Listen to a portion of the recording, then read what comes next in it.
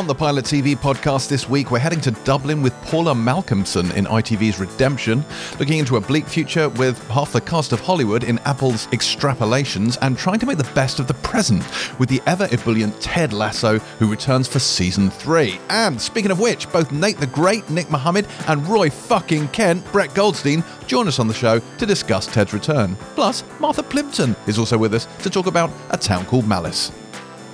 I'm James Dyer, and welcome to the Pilot TV podcast, your essential guide to every show that matters, and a podcast that has yet another erratum to correct this week in what is rapidly becoming an unfortunate new segment. So cast your minds back to last week when I mentioned Robert Kirkman's Saga comic series. What was actually meant, of course, was Saga by Brian K. Vaughan, who, as we all know, wrote Y: The Last Man, Paper Girls, and Runaways, and of course not Robert Kirkman, creator of The Walking Dead and Outcast. Now, this question came in from Mark, so I think we can all agree it's Mark's fault. In fact, I have an official mea culpa from Mark here, which I shall read out.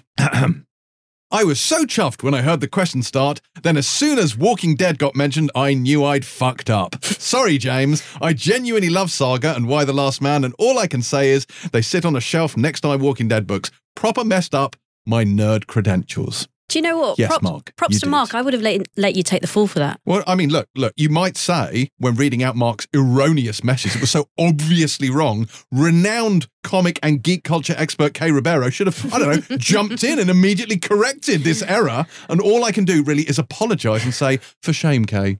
At that point, I totally zoned out. Yeah, fair. Okay, fair enough. Anyway, Kay's here. And also with us is Boyd Hilton, a man who looks positively buoyant after Arsenal's triumphant performance in the Cup League thing on the weekend that I absolutely know all about and fully understand. Yes, James, in one of the greatest moments in the history of the world, Arsenal came back from 2-0 down to win 3-2 against Bournemouth in the 97th and a half minute. Because I am a football expert, I will say to you now, 3-2 sounds good, but is it as good as 7-0, Boyd?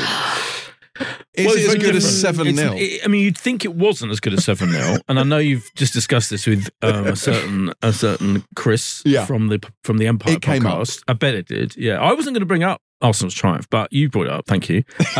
So on one level, it's not as good, absolutely not as good, but actually it's better because it was more dramatic. Right. Everyone got more excited. Because just when you thought they were out, they pulled them back in. Exactly. And the whole world has seen the celebrations, and it's just an extraordinary moment in football history that will be remembered forever. I think the Liverpool result will be remembered as an incredible achievement by them, and a freak, like possibly a freak of nature, but didn't have the drama of the Arsenal victory, especially if we go on to win the league. Oh, okay. Yeah. I'd say also, Boydie, you're a man who's looking quite well rested at the moment. How's your sleep, Boydie? All good? It's okay. Why do you ask? No intrusive thoughts, no unexpected yes. He's been. things? Have you been doing your subliminal things on the Empire podcast? No reason. Have you? No reason. Have you listened to the new Empire podcast, Boyd? No, it's fine. Just, I have, yeah. Did you mention? You know, I probably haven't fallen. The one you just recorded, or the one that? I mean, pulling back the curtain a little bit. Yes, the one we recorded literally just before this. So obviously you haven't listened to it. Oh, I've got excited though. Yeah. Oh, excellent. Is there a special slot? I don't know what you're talking about, Boyd. Oh, I'm really excited about this. I will be listening. I'm going to tune in. As soon as it hits my iPhone, I will be tuning in. Oh no, but don't do that. Wait till you go to sleep. Get it on. Okay. I can't wait. Snuggled up with your hot water bottle.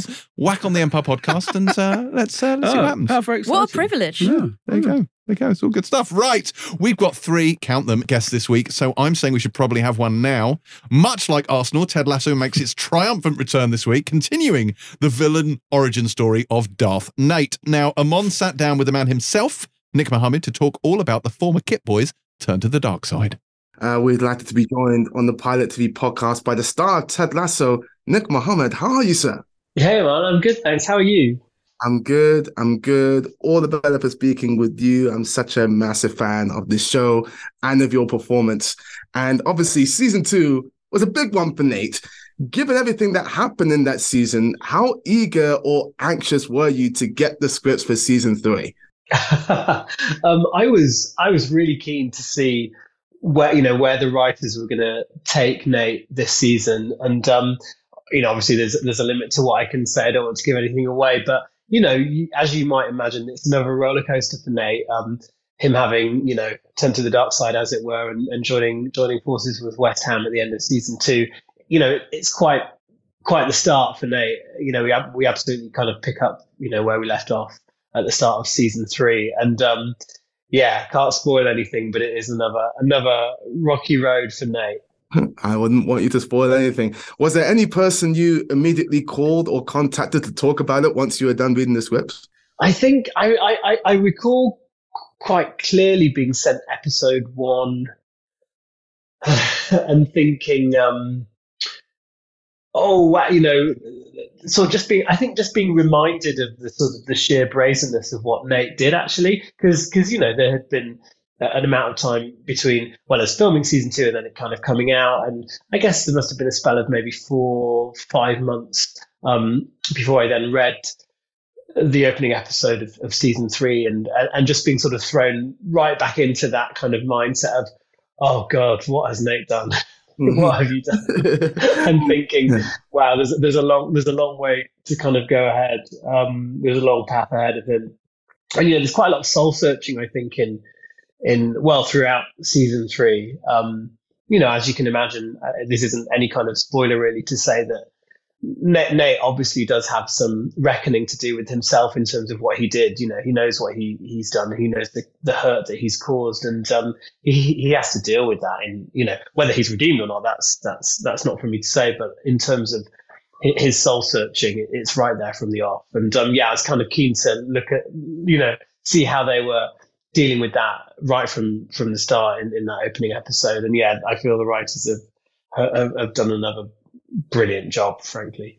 The first episode has some really powerful things to say about the positive and negative impact of social media. And I see that you're on Twitter and Instagram. I know that in the wake of season 2's finale, Twitter got a little bit feisty. What's your attitude to all that stuff these days? Do you find yourself on it often? Are you still getting hateful stuff? And undoubtedly, any time I tweet, I try to stay off them, but I'm only really recently on Instagram, to be honest. I don't think I'm even verified. I hardly really know how to use it. My wife has been trying to show me, but I'm on Twitter, and I find Twitter useful, particularly when I do like live gigs and stuff. Like, it was always a really useful tool to sort of let people know when I was doing gigs and things. But certainly since doing more television, and in particular Ted Lasso, it definitely took off. And I was very aware that particularly there's a storyline in season 2 when Nate is sort of scrolling through Twitter, and he's sort of, his ego is being massaged, but then he just sees the one bad comment or whatever, and he takes it to heart. And you can see the kind of toxic relationship with social media, how that can play out. So I was aware that when I was started to scroll off the back of Ted Lasso, and particularly the season finale coming out, I started doing this, and I was like, oh, no, that's exactly what Nate does. So it's a cautionary tale, I think. And so I didn't want to find myself in that position. So, I dip in and out. I have to be really careful, because sometimes I'm in danger of spoiling stuff, and I kind of got burned by that in the past. So I try to be really, really careful now in terms of what I put on social media. But, inevitably, when I tweet something about the show, there is the people who like to pile on the hate for Nate, but it's often very tongue-in-cheek. I've never felt personally sort of vindicated, and it's correct. They're correct to be hating on Nate. A lot of people do, and maybe rightly so, because of what he did. See, I want to see Nate's redemption. Many Ted Lasso fans I speak to want to see Nate's redemption. Presumably, you want to see Nate's redemption, but that's not always right for the story the show is telling. Are you ever having an internal battle with yourself over the type of person you want to see Nate be and the person he is, at least for right now? That's a really good question. Yes, is the answer. Well, I think it's, I had lots of conversations with Jason and Brendan, with the whole writing team, really, in terms of, if I had it my way, I'd like redeem Nate immediately, but there's nothing theatrical, there's nothing, it's not really realistic storytelling either. And, without commenting on whether he's redeemed or not, because to be frank, whether Nate does have a redemptive arc or not, it's not really up to me whether he's redeemed. I think the onus is more on people, whether they feel that they can forgive him. I think the onus is on the audience, which I think is a really kind of clever point to the writing, actually, is they don't,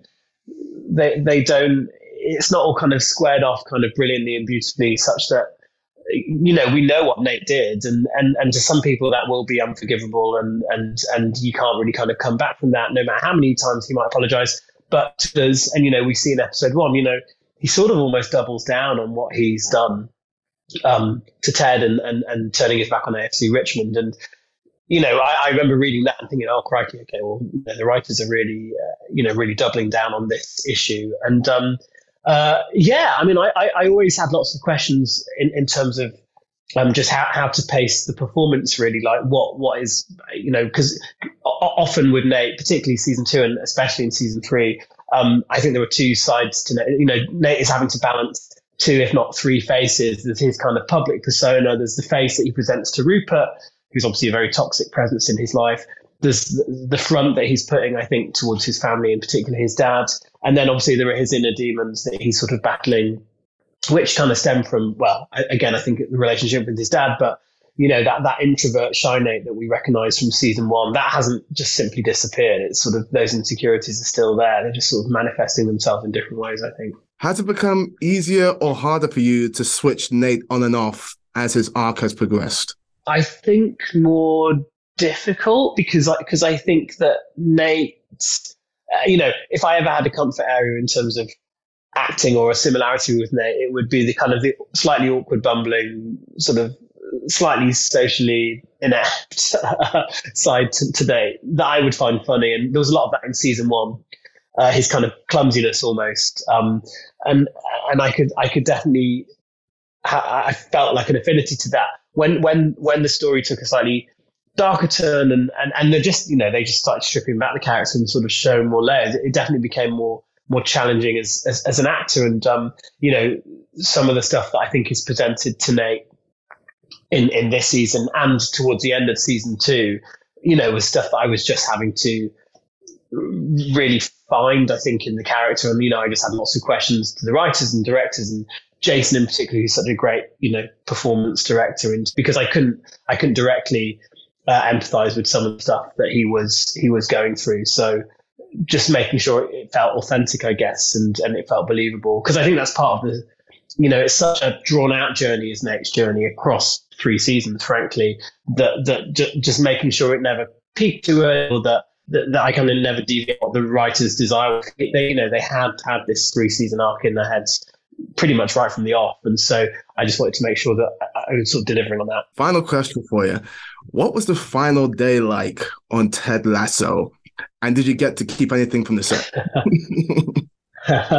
The first answer is incredibly emotional. Like, it sounds, I don't want to sound pretentious, because, at the end of the day, we're just actors and we're having a good time and we're so lucky to be in this profession and working. But there's something particular about this project, and season 3 in particular had taken a while to film as well. And so we just felt there was this real sense of, I guess, a sort of a group sense of achievement, but it was a really, really emotional day. I can talk more about it once the season has ended, because we were shooting some of the last scenes that Nate's in actually that day, purely by chance, actually. I think they'd been scheduled for earlier, and then they, schedule sort of would change sort of every so often. So yeah, we ended up filming some of the last stuff with Nate on that day, and that felt kind of oddly quite, partly the nature of the scenes was emotional anyway, but because it ended up being the last day of filming, that was emotional too. So that, yeah, I'll talk about it more once you've seen it, I think, because otherwise I'll accidentally give something away. Awesome. I can't wait to see it. Nick Mohammed, thank you so much for your time. It's been a pleasure. Thank you so much. Thank you. That was Nick Mohammed. Let's talk about what we have been watching this week, and what have we been watching, Kay? I've been watching a lot of things this week. I've been catching up for my lack of viewing last week. So I absolutely flew through Unforgotten. Now, I'm sure at some point we're going to do a spoiler thing, so I won't say too much, but I binged it and we do need to discuss it. And I really enjoyed the big chat between Sonny and Jess. I thought that moment of them sitting down and just talking about things was superb. Have either of you seen it? Of course. Yes. I watched all of it last weekend. Yes, we should probably get into this in some detail, maybe on Pilot Plus. Maybe we could do that on Thursday. We have a big old Unforgotten chat, because they did all drop on ITVX, as is their wont. Yeah, it was a great series. Yeah. I liked it a lot. Also, I've taken your recommendation because I kind of like turned against Shrinking after episode 1 because I felt like, and you said Shrinking. Yeah. And you said no, carry on. Yeah. So I did, and I gave it more of a chance, and it really picked up, and I just loved that. So I'm basically catching up on a lot of shows. I know boys looking at me like, come on, tell me something new. No, I'm not. I'm looking at you with all due respect and interest. Yeah, well, Harrison Ford, as always, giving good grump. So I very much enjoyed that. And then giving the best grump. Yeah, best. I think let's ratchet up the compliments. And then, so those 2 things have already been on. And then 2 things that haven't been on, but it's what I've been watching, okay? Oh, here we go. Get complaints. Yeah, I don't care. The privilege segment. Yeah, carry on.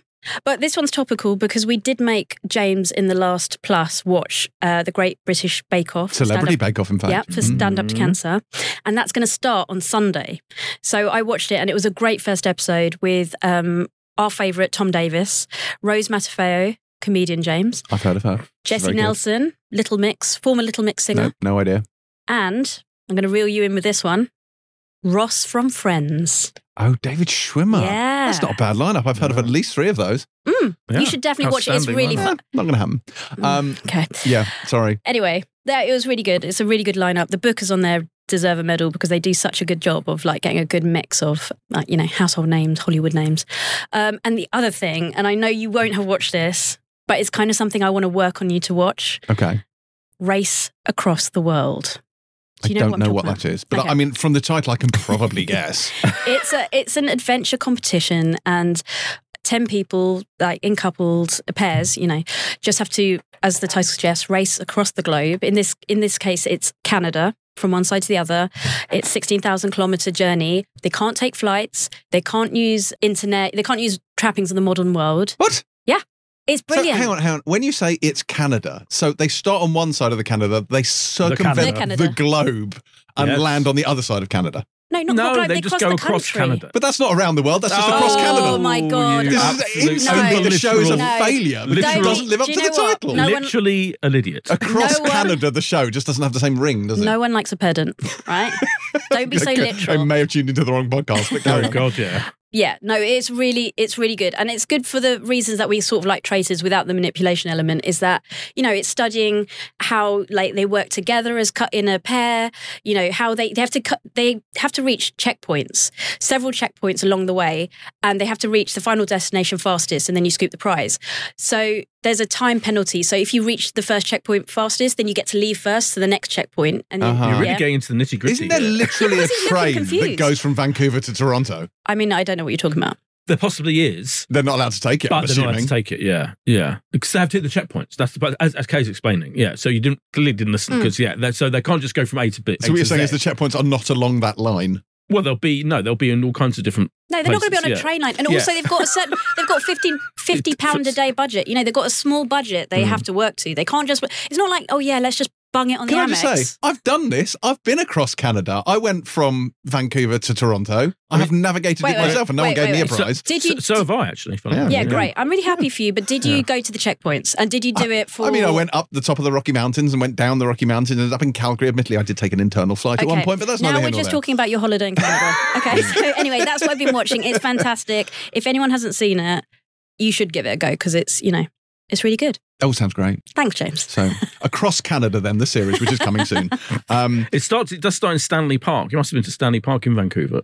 Do you remember? Yeah? Probably. Yeah. It's Thousand Acre, and one of their first challenges, without being a challenge, is just trying to get out the fucking park. Yeah, I haven't watched it yet. Doesn't sound difficult. I haven't watched it yet, but I'm genuinely... it is a great format anyway, but I'm genuinely excited because I do love Canada and I've had some brilliant trips to Vancouver and Toronto and stuff. You're saying it's not difficult. They don't have Google Maps. They're not just following... They're not allowed to use their mobile phones. They're not using... So actually, it's quite difficult. You've got a compass. Oh my God, wait a minute. Okay. Are you saying... All right, hold on. No, this is fine. He's ridiculous. This is fine. As well as getting him to apply for the Traitors, we're also going to apply for the next series of Race Across the World. Sure. Race Across Canada. You and an associate would be great. Me and Chris Hewitt. You and Chris Hewitt. I'd like to see that bickering your way across or wherever it will be in season Race Across 4 Canada, or whatever it is. Were you a Boy Scout?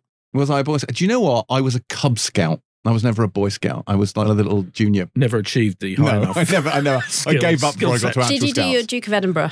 Not exactly. I did a couple of Duke of Edinburgh things where at our school they drove us somewhere in the West Country and dropped us somewhere, and we had an entire day to get somewhere else using only Ordnance Survey's maps and a that wasn't compass. An official trip. So it was just race across I don't know. That was the pilot Bristol. of this show. Yeah, basically that's what it was. All right. We did make it. We made it to wherever it is. We can tell because you're in front of us. Yeah, but the other three in my group never did. But what a twist! Wow. Yeah, dark. Yeah. Sorry, didn't bring enough snacks. I'd love to see you on Race Across the World.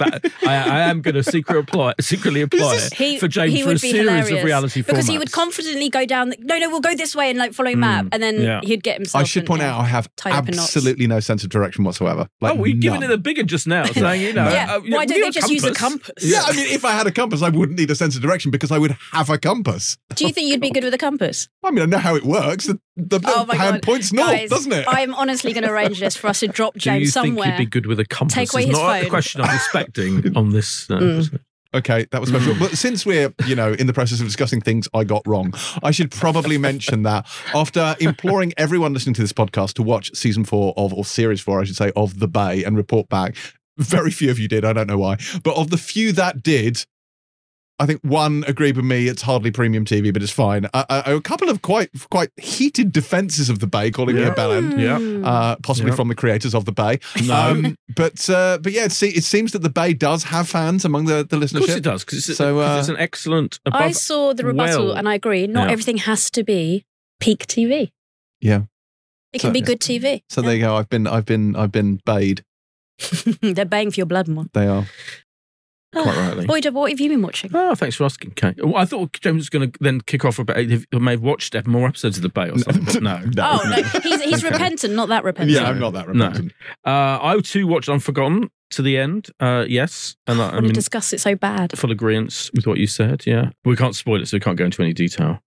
But let's just say what I will say is this, is that the Chris Lang, the writer, he slips in some extremely radical, political ideas, right? So I'll skirt around these plots, but he really does brilliantly. I mean, he lets rip, shall we say? It's great. Yeah, which is incredible.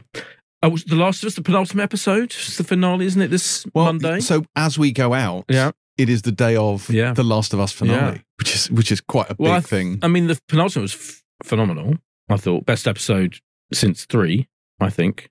Interesting. Would you? No. It's a very good episode. It's a very good episode. Okay. I can't say anything about it because that would be spoilers. No, but I'm just asking for your version. Yes. I think every episode of that show is a masterpiece. So, right, yeah, but you can still rank them separately. Discerning. Obviously. Well, the finale is it okay? Something. Okay, it's fine. Something. It's a hell of a finale. Good. Okay, I'll watch that. But I should say, while you're mentioning The Last of Us. Obviously, we're going out on Monday. Yeah. The Last of Us, technically, you can watch it on Sky now on Monday because it's available, but most people watch it this evening, Monday night. Tomorrow morning, Tuesday morning, you will have in your ears, if you are a Pilot Plus subscriber, not one, but 2 more Last of Us spoiler specials. Whoa. You will have me and Nick and Amon and Helen banging on about The Last of Us for an hour. That's our second. Again, not invited.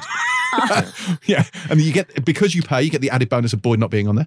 And I told you, I'm not listening to that because you snubbed Boyd. Fair enough. Yeah. And then, but Boyd, you and I can maybe get into this on Pilot Plus and have a big old chat about it. Oh, that's an awful token gesture. My toes are curling for Boyd. Also, maybe if you're lucky, if I can be bothered, if I can be asked. But anyway, so you have us talking about it, and then you will get the bumper interview special, which is me talking to Neil Druckmann, Craig Mazin, Pedro Pascal, and Bella Ramsey for, let's be honest, many hours about the show, and it is glorious. Their official stalker, James Dyer, it's true. Is back it is for another epic discussion. I think I said something along the lines, I'm back, you can't get rid of me, and Craig Mazin said, like the cordyceps fungus. Yeah. Excellent. I look forward to listening to that and taking no part in it.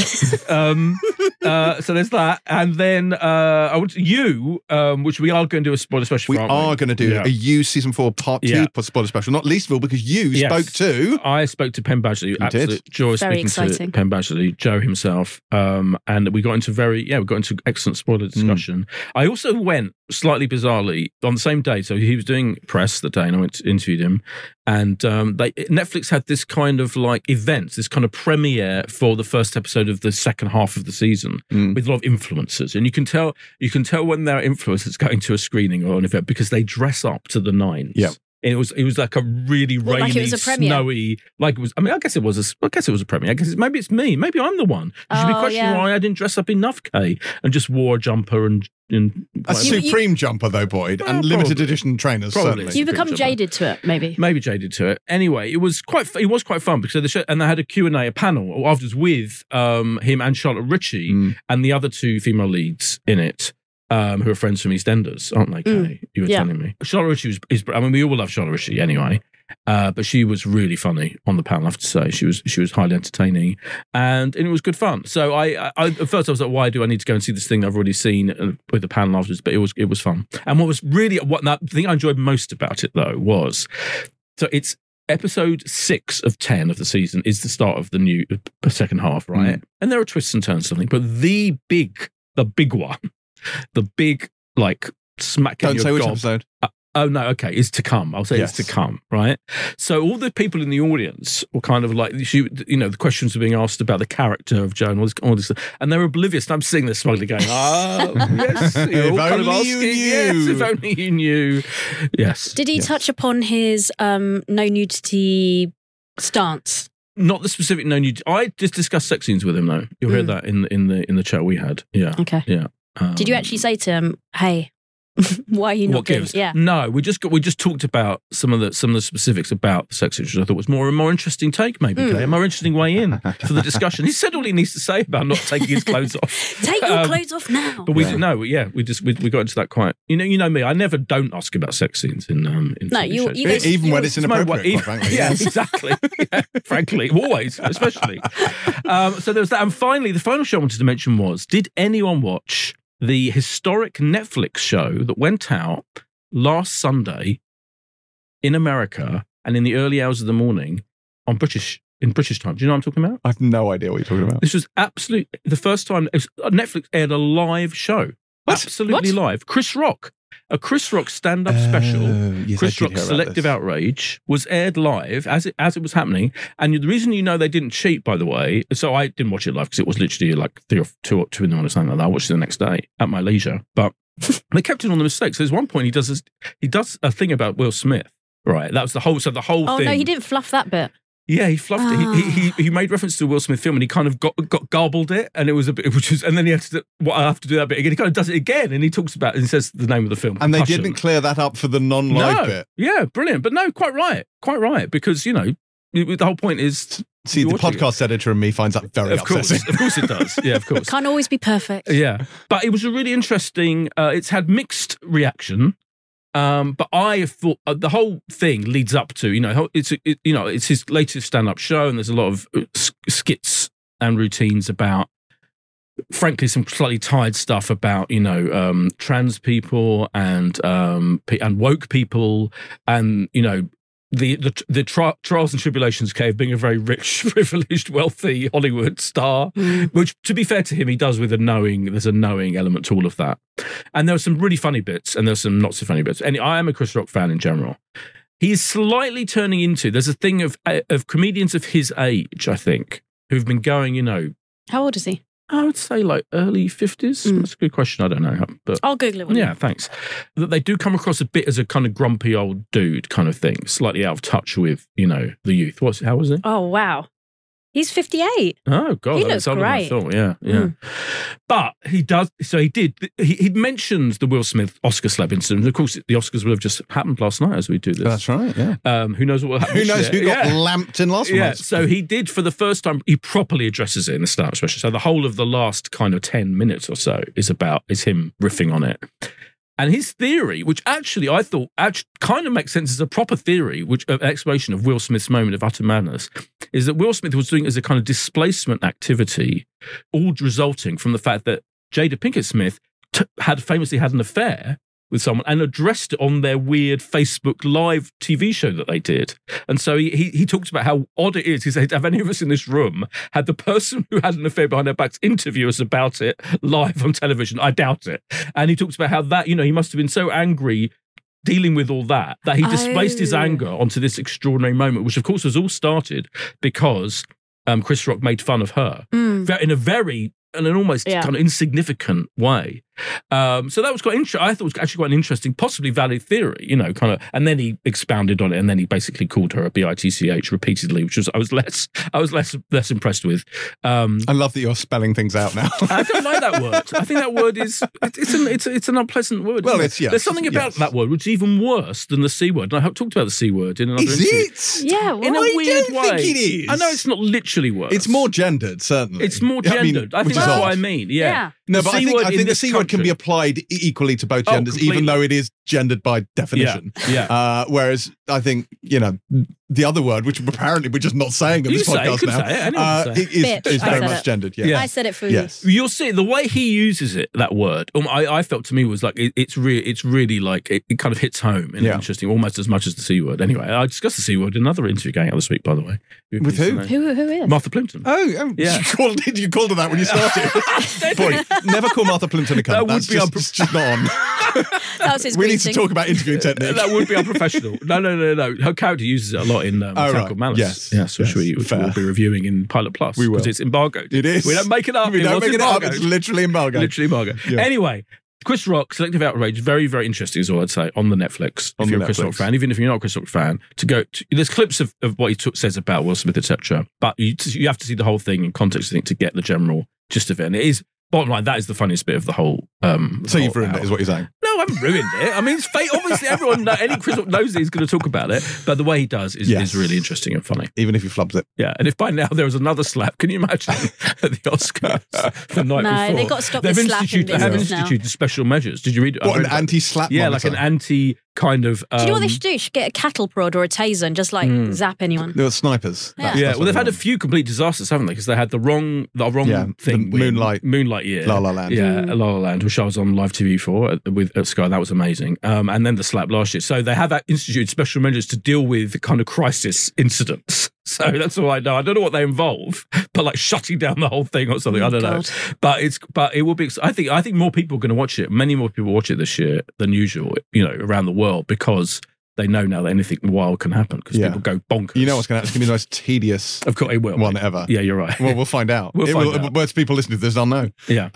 Okay. Anyway, that's what I've been watching. Thanks, and we'll see you next week. Yeah, and that's all we've got time for. Sorry. Well, luckily I have very little to add because Unforgotten was one that I've watched, and The Last of Us finale was something I was going to bring up, but both of you have stolen collectively my thunder. So the only thing I will say is I watched the whole of Andor again. Again? Not like in full. So I scanned through all the episodes over about 6 hours one day because I did a sit-down spoiler interview with Diego Luna and Tony Gilroy to talk all about the events of Andor Season 1. So if you do subscribe to the Empire Spoiler Specials podcast, even though it's TV, it is not on Pilot Plus, it's on Empire Spoiler Specials. Don't at me. You'll find it there. At Chris. At Chris Hewitt.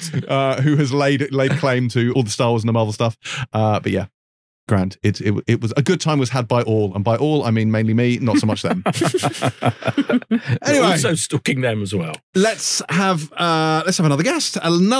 Time for our second Ted Lasso chat of this episode. He's here, he's there, he's every fucking where. It's Roy Kent, the magnificent Mr. Brett Goldstein, who not only plays the irascible captain turned coach, but is also one of the writers on the show and a bloody good bloke to boot. Here is Amon versus Brett Goldstein. We're delighted to be joined on the Pilot TV podcast by the star of Ted Lasso, Mr. Roy Kent himself, Brett Goldstein. How are you, sir? Hello, mister. How are you? Nice to see you. Nice to see you too. I'm so hyped for this season, final season of Ted Lasso, and I really enjoyed the first few episodes. Season 2 was, of course, an unexpected but very rich and very layered evolution of the show. Heading back into the writer's room for the final season, what was the mindset? Was it a similar evolution or more back to season 1 Ted Lasso roots? The only thing that was different with season 3 was that we did know, when we wrote season 2, we wrote it before season 1 was airing. So we didn't know what anyone's reaction to anything was. So it was kind of written in a vacuum, And season 3, it didn't change anything, but it certainly played on my mind. I can't speak for everyone. I was aware of, there's a lot of expectation on this in a way that there wasn't. When we did season 2, it was like, we live in a bubble. So I think it was more a challenge of quieting those voices and ignoring, because there was always a plan. Jason was very clear on what story wanted to tell. So it was like, we can't be swayed by what we've read on Twitter or what people want to happen or think will happen. And I do think that part of the one thing I think is, if I may say that, I think is good about Ted Lasso is it's often surprising, and you have to keep doing that. So yes, it was more. I think season 3 takes even bigger swings than season 2 did, and I think that was important. I just think people think they want a certain thing, but if people get exactly what they want, they're going to be disappointed. It'll feel sort of empty, 100% agree. You mentioned Twitter there. What is your attitude to that stuff now? Do you find yourself on it often? Are you getting hateful stuff? How are you moving in those places? I try to stay away from it. I use it for work, and I try to stay away from it. It's a terrible addiction. I get it, and I always know my life is better when I'm not looking at it. Yeah. I hate to say it, but I think that's true. But lots of good has come from it, as in, there's the reality of it's not without good things, and it's been a way to connect with people and see when it's a positive thing, it's a wonderful thing, and when it's not, it's fucking terrible. I need to try and be more like you, but I'm on Twitter far too much. But you seem happy. Maybe it works. It goes up and down. Discussing Ted Lasso with my friends and my colleagues, it takes about 5 seconds once we say Ted Lasso for the Roy Kent chant to start up. I know that you probably heard that chant a few times in recent years. What is the weirdest place you've heard a Roy Kent chant? I think I was walking through an airport and someone was quite far away doing it, and I was on my own, and I think I looked. I just thought, I didn't acknowledge it, and I thought that person looks insane to anyone around them. And I was quite enjoying the fact that it's just a person on their own chanting. And I thought, if anyone's around them who doesn't know what this is, they're just like, what's happening? Is this a flash mob gone wrong? No one's joining in. If I was there, I totally would have joined in. I'm just saying, that is incredible. From your first day on Ted Lasso season 1, hearing action on that first day, to your last day on Ted Lasso season 3, hearing cut, what is the most interesting thing you've come to understand about who Roy Kent is? He's a complicated guy. Like, it's only something I've realized recently, like through talking about it, because you just do these things instinctively. And then when you're doing press and stuff and you have to answer these questions, you start to kind of analyze it retrospectively. Is that the word? Yep, that's the word. Thank you very much. And I think it's that thing that I've been realizing of like therapy, is that he starts as the most emotionally repressed, angry person. And then because of Keeley and because of Ted and sort of love gets through the cracks and it opens him up, which is a good thing. But then there is the fallout of that, which is, here is a man who has no tools to know how to use these emotions and to regulate them, and you know what I mean? And so it's kind of 3 steps forward, 2 steps back. And I think, I think he's a very fucking complicated guy. Agreed. What was the final day like filming this show? Very, very, very, very emotional. And we were all, the ADs had like quite in a mean way scheduled so that our very last scene was a scene that everyone was in. So we were all together, and then they called cut and they were like, that's a wrap. And oh God, I could cry telling you. And everyone came in the locker room, like everyone, even from accounts, from the, editors, everyone swarmed the locker room. And we all hugged, and Jason and Brendan and Joe did a little speech, and I kept sneaking off to the shower set to have a cry and come back. It was very special, yeah. You mean to tell me that you didn't do a speech? Nah, man, I couldn't speak. I was like hiding, just trying not to cry. You mentioned the popularity of the show going into season 3 and how you're thinking about that a little bit. What's the biggest difference between filming in Richmond in season 1 to season 3? I'll tell you that it's a simple answer: crowds. The difference is crowds. The difference is season 1 we were filming, everyone was like, who the fuck is this lot getting in the way? Season 3, people found us and it was strange. You know, it's kind of amazing and also strange. We filmed one particular thing I won't tell you, but filming this thing where there was like just a line of people surrounding. So it was almost like doing a play and a show. You know what I mean? Like you're just having to focus, but in your behind the camera is just a fucking crowd of people. It's very strange. So yeah, and there occasionally it was like, I think we're gonna have to go because there's too much going on now. Everyone just wants to be in the show. Yeah. We're here. I can do the show. For the people who live in Richmond, I can't work out if it's a wonderful thing we've done or we've made Richmond a destination and they hate us. I'm sure they are more pro than con in general. Brett, there's a podcast I listen to from time to time. You may have heard of it. It's called Films to be Buried with Brett Goldstein.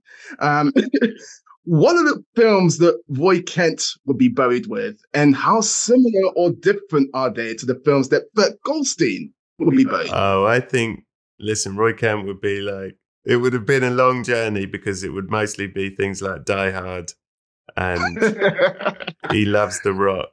And, but then he has Phoebe, so he knows all the Disney films. And I think the film he'd be buried with, and he just wouldn't want anyone to know this, so he'd probably leave it in his will, like don't fucking tell anyone, but put Frozen in. Put Frozen in because it reminded him of Phoebe. He likes the twist, finds it very moving. Hey, that's a great movie. I have no problems with that. And you know, just an idea. Roy Kent interviewed by Brett Goldstein. I want to listen to that. It's worth a thought. Might be quite time consuming in the edit, but yeah, it's a good idea. Awesome. Until that glorious episode, until we watch more Ted Lasso. Thank you so much for your time, Brett. Thanks, man. Really nice to see you. Love to everyone else. That was Brett Goldstein, and it is time for this week's listener question, and I don't think it's pulling back the curtain too far to say we don't have one. The triage system, let's be honest, is in full crisis at the moment.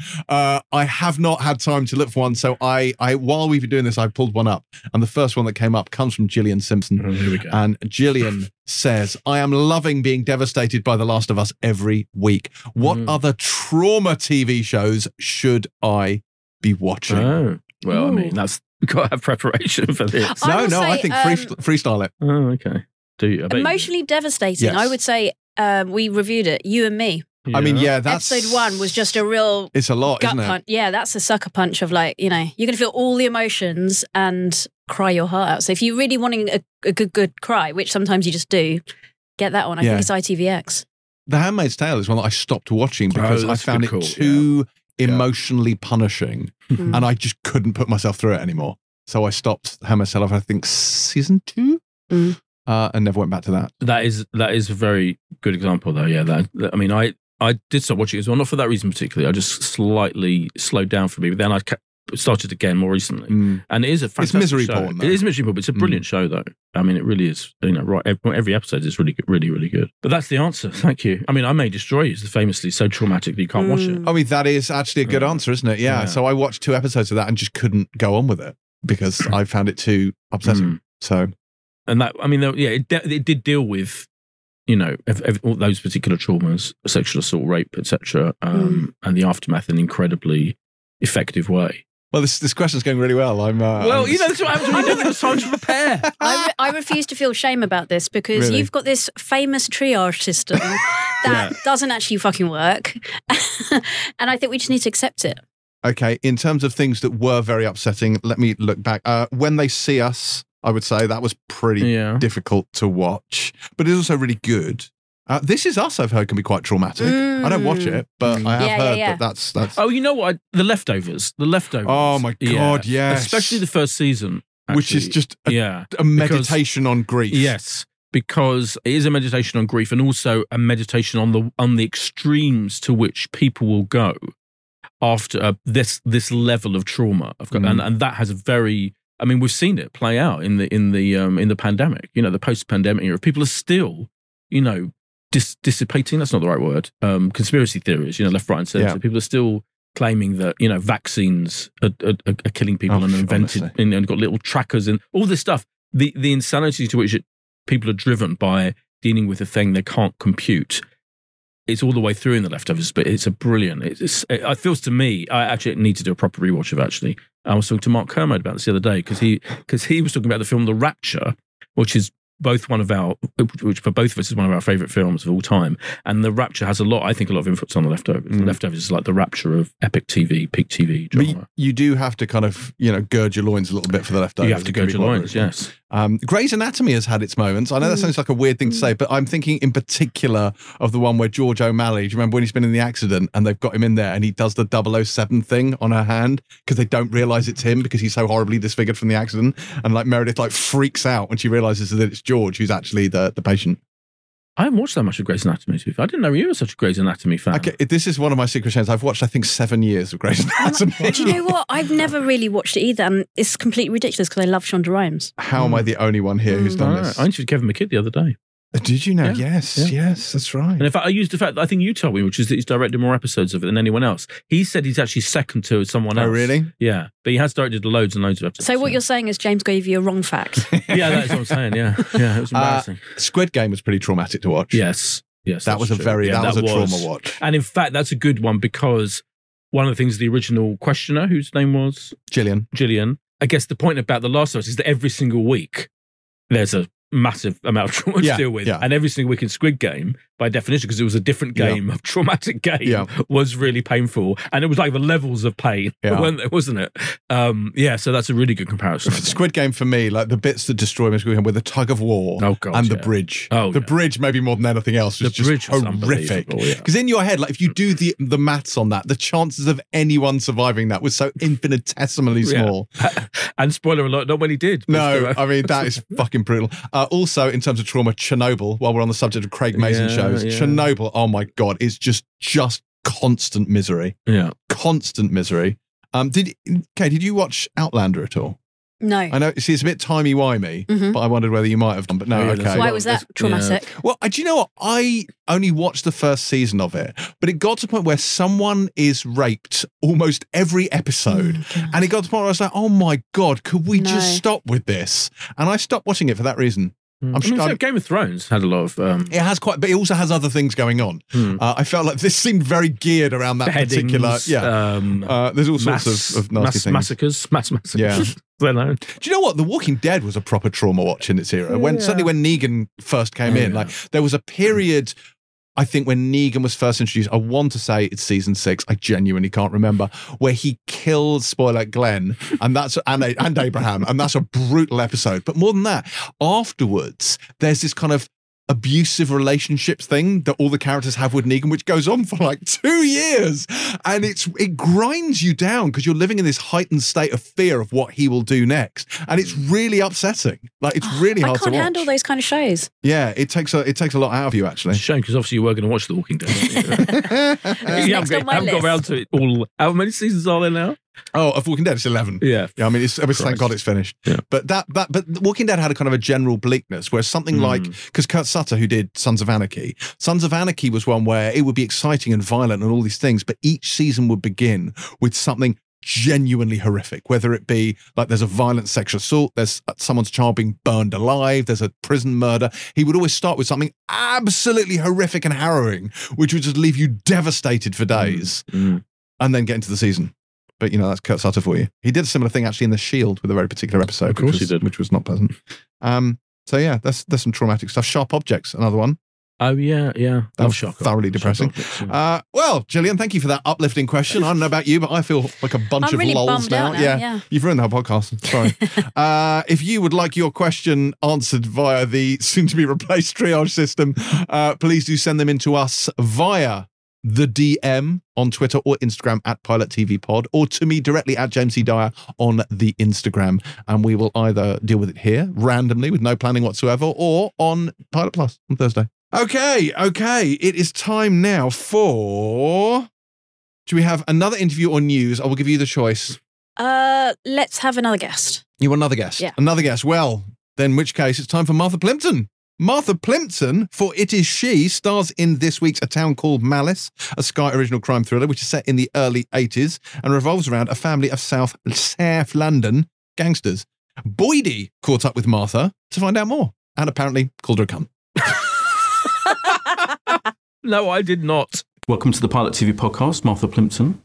How are you doing? I'm well. How are you? I'm very good, thank you. I've just hot-footed it from my flat in Bermondsey to get out. Yeah, and I have to say that of all Burmo, you are playing a Burmo matriarch, gangster matriarch in A Town Called Malice, and it has to be an unusual bit of casting. From my point of view, when I saw the cast list, one thing stuck out: Martha Plimpton playing essentially a London working class gangster figure. How the hell did it happen? Well, funny you should ask. No, I think, my agent said that there was this show that he thought that would be maybe a good fit for me. And he reached out to Nick Love, our intrepid creator and writer and director, and to Jamie Donahoe, who's our first director. And they basically said, well, can she do the accent? I mean, and my agent called me and said, can you do the accent? And I said, yes, sure. So I worked with somebody for about an hour and did a few lines and then sent it to them. And then we had a Zoom with Nick and with Jamie and a few other people and casting director.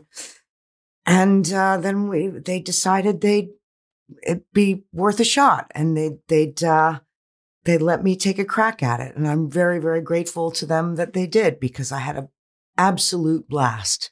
Oh, I bet. Yeah. Absolute blast. Yeah.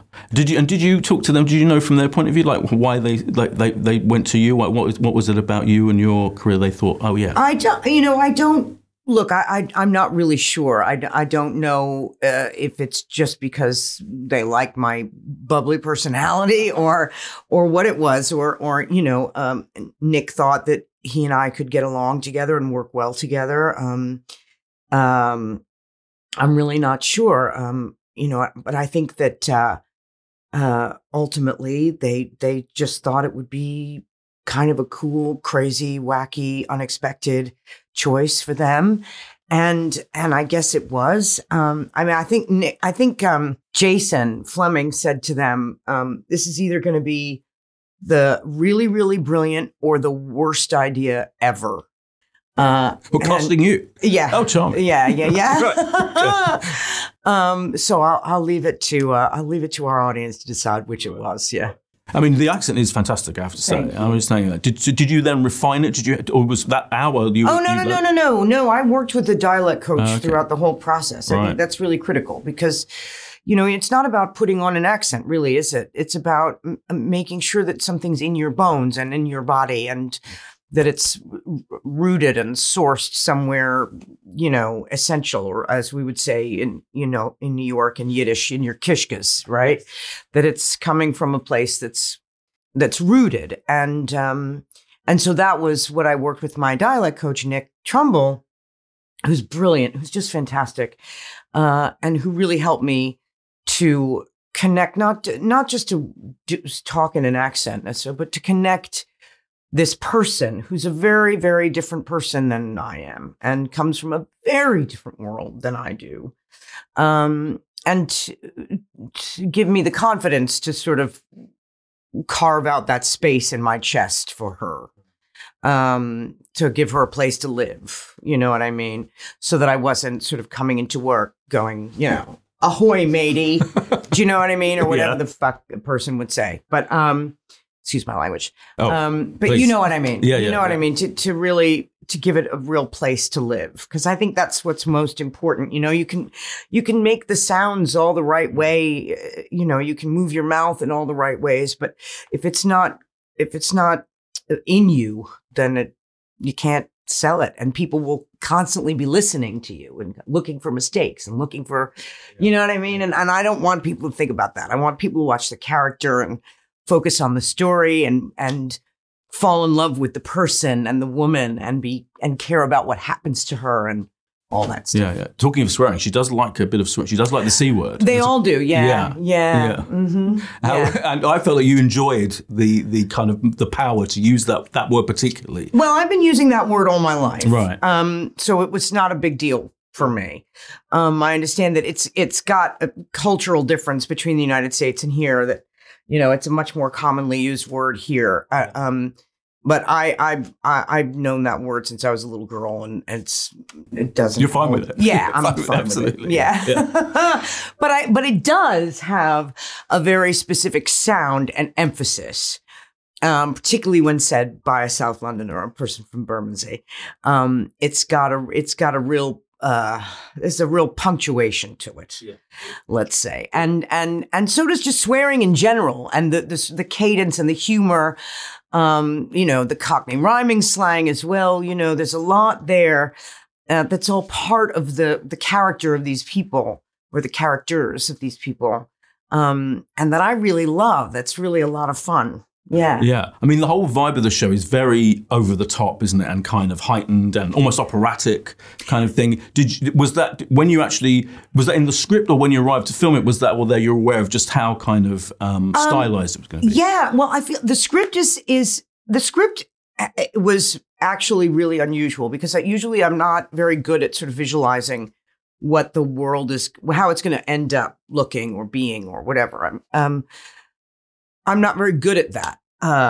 But with this script, it was different because everything was very, very vivid and really did sort of leap off the page. And really, I did hear the music and I did see the vistas and I did see the sort of the pan and the swoosh and the, all of it. So that was unusual. And then the sort of the rhythm of the language was also very clear. I could hear the way it was potentially going to get cut together and that sort of thing, which I think is it's a real testament to Nick Love's writing and his ability to really, really be specific and give it a very kind of I don't know, a big swish bang zoom, whatever you want to call it.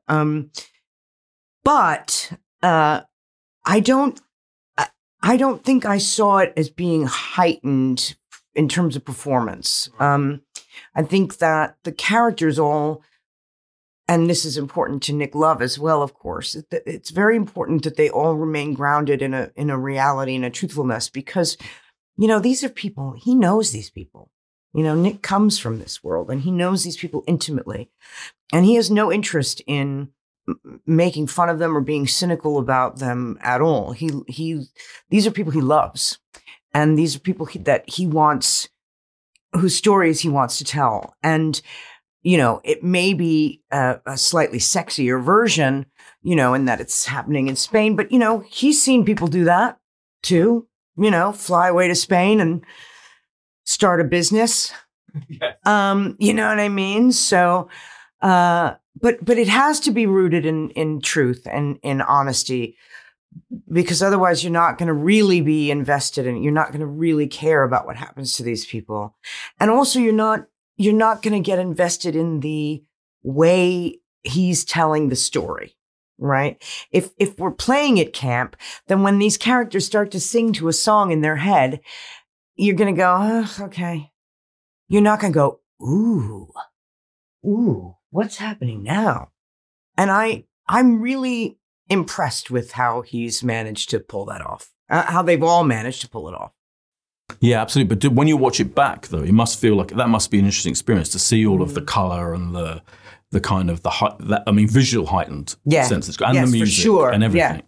Yeah. And I mean, and Chaz Bain, who shot our first bunch of episodes, the fact that it's all shot in anamorphic, and in a framework that's very sort of traditional Western, almost sort of, very cinematic, very, very beautifully constructed, very balanced, rather than just close-ups and, you know what I mean? It's I mean, look at, you see behind me. I mean, it's a whole, that's the picture that you get when you're watching this show, which is pretty cool. Yeah, absolutely. Yeah, and I feel like Ma is kind of like the brains of the operation in a way. Even between, do you? Yeah, like thank you. Yeah, I think so. Yeah, you get that sense. Like she's like Jason Flemyng. He kind of like does stuff off the cuff, I feel, and you're the one who has a more thoughtful approach to how things should go. Well, I don't know that Ma would cop to that. Okay. I think it's very important to her that she support her husband and that she's loyal to him, and she is completely 100% devoted to her family and to protecting her family and to making sure her family is in a position to thrive. Yeah, she's got a certain amount of power over her husband to maybe tell him to cool his jets or, to calm the fuck down. But I don't think she'd ever admit to having control over him at all. Sure. Yeah, she wouldn't admit to it, but I think she probably does that. Well, she may, but it doesn't enter her mind that she's not a manipulative person, and I think that that's an important distinction, because I think what's wonderful about the women in this show is that they are 100% on an equal par, narratively and story-wise, with the men. They are absolutely involved in and invested in each stage, each step of the story. And they're not just sitting by and watching. Maybe in some cases they are. Maybe things are happening to them. But ultimately, they are very much a part of the story. And I don't think they're like, the spider and the fly. They're not sitting there, weaving the web or, twirling their proverbial mustache. They are out to survive and out to take care and out to protect. And, and there's a certain kind of woman who knows how to do that without drawing attention to herself. Yeah, that's true. That's true. Yeah. You have a scene in episode 2 where you sing this song. Now, that must be one of the most exposing things you could do. How was that to film that? Oh, it's fine. I sing. I've sung before. I've been in musicals. I've done, one-woman shows. I've done concerts and stuff like that. So, yeah. You were fine with it? Yeah. Okay, fine. Good. Yeah. And was it like, because obviously for those of us who follow your career, like from the 80s, I associate with the 80s, those incredible string of films that you were in that period. And it's interesting this is set in that period. What's it like for you to kind of go back to that period in a way? Well, it's not really like that for me at all. I mean, I've been doing this, and I've been alive since 1970. And, in the 80s, I did do a string of sort of successful movies and not so successful ones like everybody else. So to me, it's not really like going back. It's like sort of, it's telling a story in a certain context and, maybe in a slightly more glamorous or, what I mean, with foxier outfits and, what I mean, or something like that. But to me, a story is a story, right? And you're just trying to find the most compelling, most interesting, most fun, exciting way of telling that story. And I think there's a cultural moment right now that I think makes us sort of fascinated with the 80s. Eliza was saying earlier, it's sort of the last period before we became hyper technologized. It's the last period of sort of relative innocence where we were actually still interacting with one another without the internet. So that's important. It's also the beginning of this period that I think we're seeing the really horrific ramifications of, which is a period of greed and looking out for the self and looking out for one's own, I'm going to get mine. It's the end of the post-war period of the New Deal and the Great Society and the idea that, social welfare and the social safety net, sort of the beginning of the end of that, which we're now all realizing was a terrible idea and has really fucked us ultimately in the time we're living in now. So I think and it was a time when we were always unsure on our feet. It was the beginning of the AIDS crisis. It was, the Cold War was at a very dangerous sort of place, or at least certain people wanted us to think it was. They wanted us to be afraid of nuclear annihilation. Reaganomics, Thatcherism, all of these things. People were, very much unsure of the ground beneath their feet, and so that kind of makes it a really ripe sort of background to this reality of this family in this place, when of course historically it was the Costa del Crime, right? I mean, it's no coincidence.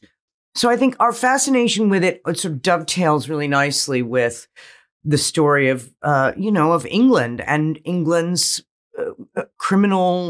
working class criminal world at this time. And so, yeah, I just think it's a fun kind of examination of that, and also a kind of, and you'll tell me if I'm talking too much, but it's also the first time we could take music with us personally in our heads.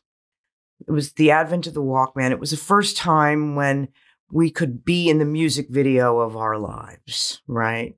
And we could tune everything out and just kind of walk down the street and imagine ourselves as a member of Duran Duran or whatever. Yeah. You know what I mean? And so all of that, I feel like, and I hope it's not too ambitious of me to say this, but I feel like all of that kind of finds its way into this particular show in a kind of wonderful, seamless, and really cool, very, very, very cool way. Yeah, completely. I'm obsessed with the 80s, having been born at a similar time to you. Yeah. So it really feels like an immersive, I think it's interesting, you're right, the music videos, there's an actual music video at the end of the episode. Yeah. It's really interesting, and there's the whole dance number. It's fascinating how it really taps into that whole thing. I have to ask though, because there's a huge, your run of films, The Goonies, Mosquito Coast, Running on Empty, Parenthood, one of the greatest films of all time. Thank you. You didn't do many other bad films at that time. So did you just have a great taste as a young woman, in Hollywood? Or was it just coincidence that you did this string of absolutely fabulous? Yeah, no, films? I think my mother and I did have do our best. I didn't want to work constantly. I wanted to work on good things. I wanted to work well rather than constantly. And I was fortunate. I got to work with some really great directors and some really great people, really great actors. And and that was the idea. It wasn't to become famous. It was to be, part of things I could be proud of. Yeah, for sure. Do you ever rewatch? Do you rewatch Parenthood every year? No. You can't watch yourself. No. Okay. It might be nice actually to see Parenthood again, but in my scenes, I'd fast forward my dialogue and I'd move forward to the Keanu and Diane Wiest and Joaquin stuff. Yeah. I saw you in Sweat on the London stage. Oh, which was wonderful! Brilliant. And I mean, thinking of massive brilliant film, there was a very political film, plays and films. And I know you're very into politics. Is that important to you that you have a mouth, you have a voice, and you can express, what you feel about the political? Yes, absolutely. I think in terms of my work on stage and in film, I'm not interested in being political or polemical. I'm interested in good storytelling, and I think in the case of Mass and in the case of Sweat, these are two really masterfully told stories and handled by writers and creators who are thinking about society as a whole and humanity and people. I think politics it's way too small for the arts. I think politics is much more, you're focusing on specific things, which is great. And there's a place for that. And it's important to do that. But I don't want to confuse politics with art, because I think that if it's good, if it means something to humanity, to people, to people's hearts, to people's souls, it will be political whether you want it to or not. Martha Plimpton, thanks so much. Thank you so much. Cheers. That was Martha Plimpton and Boyd being abusive. Should we have news? What's happening in news, people? Tell me about the news. So much news. Where to start? Kay, where do you want to start? Oh. Well, I've only got two small things. Okay. So the Young Offenders comedy, which I believe you watched, Boyd, didn't you? Yes, very funny. Yeah, yeah. It's returning for a 4th series on BBC One and iPlayer soon. Also, for the Kemp fans, I don't know why I'm laughing. I do love. This is great news, by the way. Gary and Martin Kemp are back filming in a follow-up to their 2020 mockumentary, The Kemps, All True, with Rhys Thomas. And that's coming later in the year on BBC Two. That is brilliant news. If you haven't seen The Kemps, James, the hour-long mockumentary about the Spandau Ballet Hang Brothers. on. I think we reviewed it on this podcast. Oh, yeah, we did, didn't we? It was fucking hysterical, wasn't it? It was funny. Even you liked it. I remember, even you liked it. I'm pointing with only a passing knowledge of who they are. Yeah, it's because Rhys Thomas, it's all down to Rhys Thomas is an absolute genius. I love him. Because he essentially has that extremely silly vibe. He will do anything to get a laugh. So whether it be like a linguistic punning, slapstick, ludicrous spoofery, stunt casting, everything is in there, and he is absolutely brilliant at this stuff. Brian Pern, he decreated that character, Brian Pern, who was like a piss take of Peter Gabriel, basically. Not to be defined by. And those, if you haven't never watched Brian Pern, they're all. I think they're on Amazon Prime actually.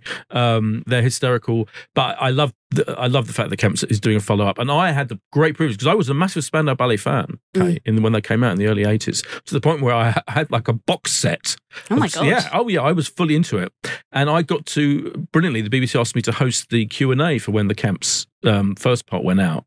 Was it last year or the year before? So I got to interview them together, and I literally had my Spandau Ballet collection behind me. They were like, "Oh my god, you are really a psychotic fan." I was like, "Yeah." Do you want to hear my embarrassing Martin Kemp story quickly? Yes. Right. So a photographer came into the office to show us her portfolio. Was showing us all the shots she'd taken, and we got to one of Martin Kemp, and I was like, just made some off the cuff comment of just saying, "Oh, yeah, total dilf," or something. And we just turning through the pages. And then my art director was pissing himself laughing after she left. And I was like, "Why are you laughing?" And he's like, "Oh, you're such a dick." And I was like, "Yeah, but why more so than normal?" And she goes, "Because you've just said to Martin Kemp's daughter, Martin Kemp I remember that, is a dilf." Fantastic. So, yeah, that was awkward. There's been a couple of series ending things, haven't there? There have. Yes. So Ted Lasso, for example, is ending with this third season. You say that. Yes. In this form. Yeah. But they've left the door open. Do you think it's going to be like the Doctor and he's going to transmogrify into another actor? It could be a new character. Oh, I don't want that. I'd rather a spin-off, maybe. A spin-off, yeah. Possible to spin-offs, maybe with Roy Kent, Brett Goldstein's character. But they've certainly not any kind of, they'd have the door open for spin-offs and different versions of whatever, of Ted Lasso itself. I don't think with a different actor playing the same character, that would be mad. But they've almost hinted that's what they will, in one way, shape or form, they will do that. But this is the final series, this third final series, which we're going to be reviewing in a minute, in fact, is the end of this iteration of Ted Lasso. So that's interesting. Is that how you say it? Lasso? As opposed to? Yeah. Lasso. That's a big difference. No, because whenever he says it, he always goes Ted Lasso. Ted Lasso. Oh, so you're saying, do you put the emphasis on the final syllable? Yeah. Ted Lasso. Yeah, so that's what Lasso. Yeah, anyway. Lasso feels natural to me, but maybe that's just me. And Barry, much beloved of this podcast. Those of us can be able to watch it, that is. I'm going to watch it. I'm going to watch it. It's on my list. Bill Hader has confirmed that the imminent fourth season will be the last. And I think that season 4 is coming very soon to HBO in the States. I don't know if Sky have yet confirmed how soon it would come into Sky. It was on Sky Atlantic over here, or Sky Comedy. Maybe Sky Comedy, in fact. Has it got the Fonz in it? It has got the Fonz in it. Henry Winkler, who's phenomenally brilliant in it. It's a really good show. You should give it a go. Okay, it's incredible. So I'm really excited. April 16th, the final season premieres in the States. Not sure if that will be that quickly here, but hope so. But that will be the final season. James. And the most important ending, Boyd, Star Trek Discovery is ending with season 5, which of course you forgot to mention. Of course, I forgot to mention that. Yeah, Star Trek Discovery. But you didn't even like Discovery. I know. Yes. I've gone off Discovery a bit. It has to be said. So I'm hoping that, like Picard, it will rally in the final season. So we can but hope. Yeah. Picard, which I might add, is going from strength to strength week by week. Obviously, I've seen the first 6 episodes, so I'm not really watching it week by week. But for those of you who are, I hope you are having a good time because it is excellent. Meanwhile, also, I forgot to mention, I am pushing on with For All Mankind. I'm 1 episode away from the end of season 1. Loads of people at least like 3 or 4 I've seen on Twitter all similarly inspired. Yes, inspired to watch For All Mankind. And it's magnificent. Of course, it's magnificent. It's magnificent. It's just an objective fact that For All Mankind is magnificent. It's very, very good. I'm enjoying it an awful lot. Here's the thing, because obviously on last week's Pilot Plus, I watched Celebrity Bake Off with Daisy Ridley, who made a terrible ganache. But she's Stop saying that. She's moved away from the ganache now, and in fact, she's doing a TV series called The Better Liar, based on the novel by Taron Jones. And this is about a woman who gets caught up in layers of deception after her sister's death, when she obviously hires a lookalike in order to try and claim their shared inheritance. Okay, that's already sounding a really cuckoo bong. I don't know. Yeah, it sounds. I'm not sure about that. But yeah, that's the thing that's happening. Talking of cuckoo bong, did you see? I didn't know until there was a story in Variety that this vehicle was happening, and I use the word advisedly. The Jeremy Renner. You know, I'm going to say the Jeremy Renner series coming up on Disney Plus. James. Renovations. Yeah. Renovations. I know, it's amazing. Literally just created because of that pun. Yeah. Mm-hmm. I mean, and that obviously Jeremy Renner's had that terrible accident. He has. Which he's recovering from, thankfully. But he was talking about how much the fact that the vehicle renovation show, Renovations, is coming to Disney Plus on April 12th. Again, in America. I'm not sure entirely if it's going to be here then. And he's really looking forward to it as part of his recuperation. That's, so. But I had no idea. Did you know this? I genuinely had no idea that this was the thing until they mentioned it. Absolutely. Yeah. Renovations. Fantastic. Speaking of exciting things, though, did either of you watch the trailer for Silo? Oh, this is the new Apple which is TV another Apple one-word show, which is incredible. No, because all I saw was you talking about someone on the internet, and you were saying it was called Sheep or something in the book, and there was a whole. I mean, what's it about? It's not called Sheep. What's it called? It's based on the book Wool by Hugh Howey.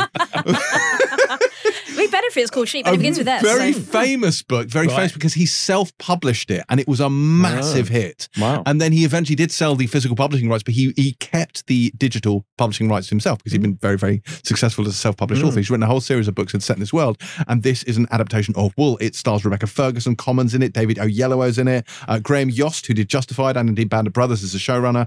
And it is exactly what you'd imagine an Apple adaptation of this looks like. It is lavish. It is lush. It looks like it cost all the money in the world. The sets are glorious. The performances look amazing. Like, I am 100% here for this. Kay, it's set in the future. I don't know what to tell you. I'm out. I'm Googling Rebecca Ferguson. Why is it called Wool? That would kind of be a spoiler to say. Really? I can tell you why. So it can be called Silo because humanity lives in silos under the ground because the Earth has become uninhabitable. Look outside your window and you'll see that we're rapidly going there. But that's where it is. Do you know what? Maybe it isn't actually a spoiler to say what it is. So basically, when people do very bad things in the silo, they are essentially cast out. They're exiled from the silo and they are sent to clean. So there is a lens, there is a camera that enables them to monitor the outside world. So when they are exiled, they are sent out and they go out to clean the lens of the camera. But it's a death sentence. They're essentially sentenced to death. They go outside, they clean the lens, then they die because you can't live out there. Like, they just die. So it's a whole, and that's where the wool comes in. Wait, why can't they live out there? Because it's like a post-apocalyptic landscape. And it's I still don't understand what the wool is. Right, it's what they clean the lens with. They get a bit of wool and they clean the lens. Right. So that's... Might as well have called it J-cloth. No, that wouldn't have been quite as catchy a title. Can I just say I think it's good they've changed the title from wool to silo, from sheep to silo. Yes. From sheep to silo. Sheep would have been... Sheep is an S word, one word. Exactly. So actually that would have worked. Yes. Yeah. Just to confirm, Rebecca Ferguson is the Swedish actress and not the British singer-songwriter from X Factor that I was momentarily Yeah, thanks, Kay. I definitely would have made that mistake. Rebecca Ferguson in the Mission Impossible films. Have you not seen the Mission Impossible? No. You should see the Mission Impossible films. Did you see the RTS nominees announced this week, Kay? And I believe you were a judge on them, as I was. Which category were you judging, Kay? I was on the scripted comedy panel. So, what are your nominees? Our trio were a treat, and I'm really excited. Big Boys, very much on the list. Yes. The last, Derry Girls. Yes. And the third one was Kunk on Earth. Yeah, excellent. All brilliant. I was in the drama series jury, and we had the excellent trio of Sherwood, The Responder. Yeah, you like that, don't you? Yes, of course. And Top Boy. I still haven't seen Top Boy. Top Boy's really good. Yeah, that's excellent. Yeah, that's a good lineup as well. Other nominees I'll just mention while James answers emails. Yeah, Samson Kayo for Bloods, comedy performance. This is John Pointing for Big Boys, Lenny Rush for Am I Being Unreasonable? That's We've got a few nominees because Daisy May Cooper got nominated. Yeah, the Lenny Rush is a really good shout. Yes, a very good shout. Rose Matafeo, who we previously mentioned from Bake Off, she was nominated, and Leah Brotherhead from Hull Raisers, another I favourite. really liked Hull Raisers. Yeah, it's really good. Yeah. I actually did speak up for it on the panel because I thought it was great. Comedy drama, Am I Being Unreasonable? Brassic and Cheaters. I love Brassic. Yeah, very good.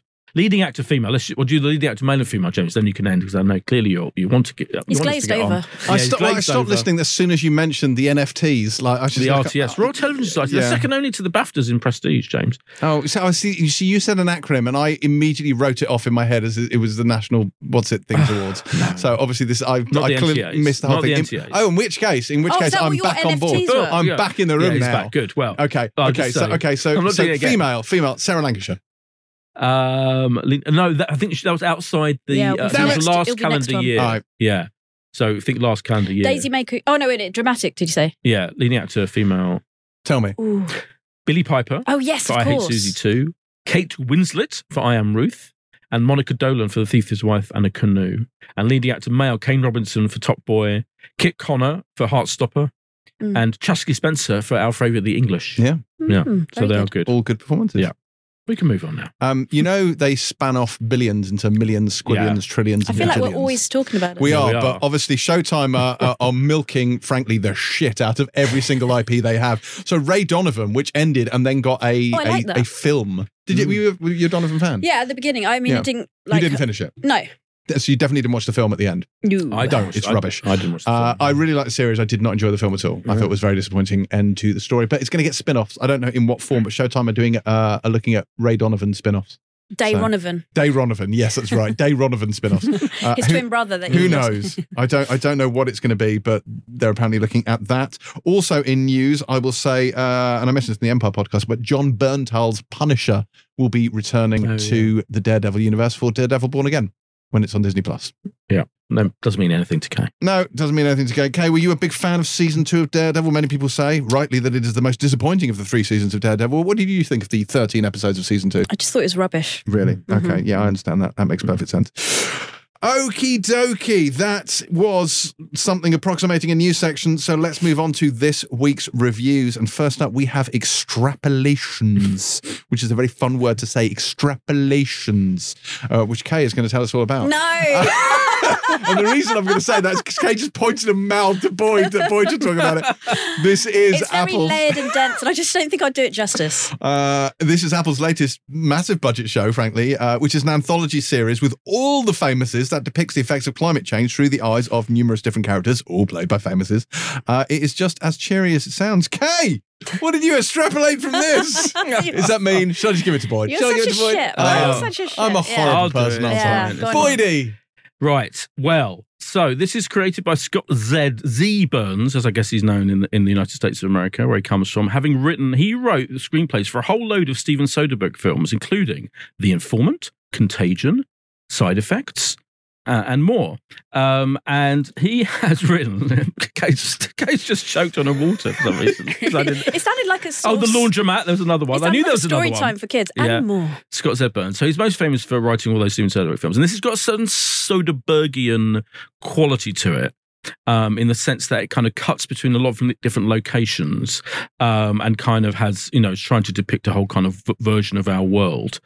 I mean, the cast, as has been alluded to already, is ridiculous. So, Meryl Streep, Sienna Miller, Kit Harington, Edward Norton, Diane Lane, Daveed Diggs, Tahar Rahim, Matthew Rhys, Gemma Chan, David Schwimmer, Kerry Russell, Marion Cotillard, Forrest Whitaker, Murray Bartlett, Indira Varma, Tobey Maguire, Heather Graham, Judd Hirsch. It's almost embarrassing. It's almost embarrassing. Now, what this is, it's eight different stories which are interconnected. Yes. So in the first episode, which is the only one I've watched, I have to admit, you do meet the characters played by Kit Harington, who is like a global billionaire figure. He's Elon Musk. He's Elon Musk, correct. And you get to meet Matthew Rhys, who is like a kind of slightly sub-Elon Musk. His name is actually Junior. He's also, he's another really rich and successful. With slightly terrifying teeth. Why? Right. Really white teeth. Here we go. What the fuck is going on with his teeth? He has got, listeners, the most obvious pair of false teeth. It's intentional. Yeah. But in Friends, why? In Friends when Ross has his teeth whitened. Yeah, exactly. Yeah. That's so what they're it not is. just whitened. I know. They're goofy, overbite, whatever you call them, teeth. I think it's just like a thing of like, he's so rich that he's just like, Yeah, he's so rich that he hasn't had them dealt with.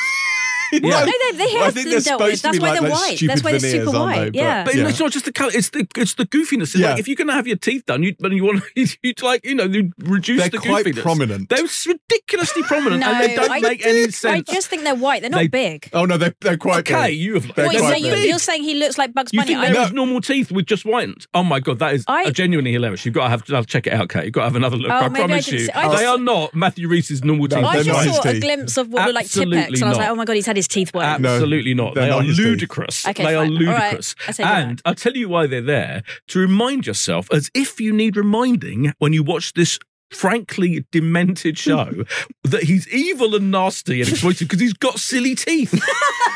And honestly, this show is ridiculous. It's one of the worst things Apple TV has ever done. In fact, it's easily one of the worst things Apple's ever done. It's the most unsubtle, clunky, exposition-filled, laboured, tedious bore of a thing. And the whole idea of it is, we're going to show the effects of climate change on our planet by having a different story each week with some linking characters set in a different future. This first one is set, sometime in the future, 2037, in fact, and then others are set further in the future.